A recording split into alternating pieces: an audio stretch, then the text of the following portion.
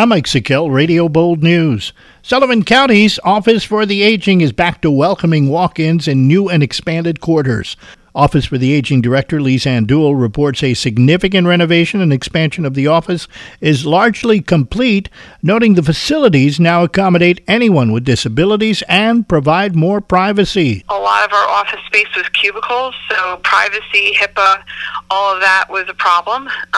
Now people have actual offices, and just the space alone is much more expanded.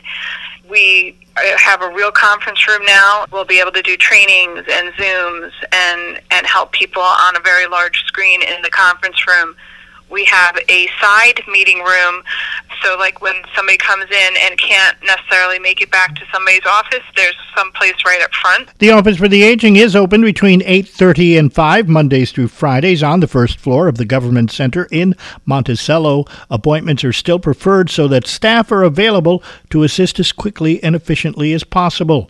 Office for the Aging contact information can be found on the county website, available through the click list at WSUL, WVOS-FM, and Thunder102.com. The state's Restore program has granted $1.15 million to the town of Liberty for the rehabilitation of the Green Building, an existing asset in the village. The 45,000 square foot building will see a project that will establish 15,000 square feet of prime commercial real estate on the ground floor. Liberty Supervisor Frank DeMeo says the grant is substantial. This is a biggie. I mean, this was $1.15 million for the Green Building. That, they're proposing to put apartments and, retail downstairs. But that building, I mean, it's really kind of a showcase building right in the middle of town. It's, so it's one of the larger buildings we have and needs a lot of work. The second and third floors total 30,000 square feet, and pending zoning changes would include apartments that will add to Liberty's housing stock.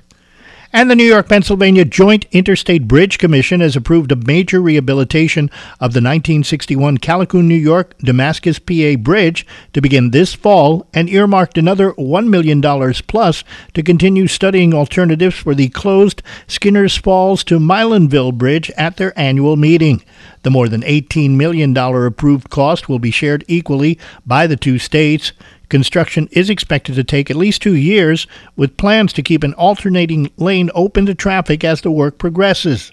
The rehabilitation of the 1953 Coshocton to Damascus Bridge, number 6, that began in 2021, has been completed, with only a paint job remaining to be done during the summer season.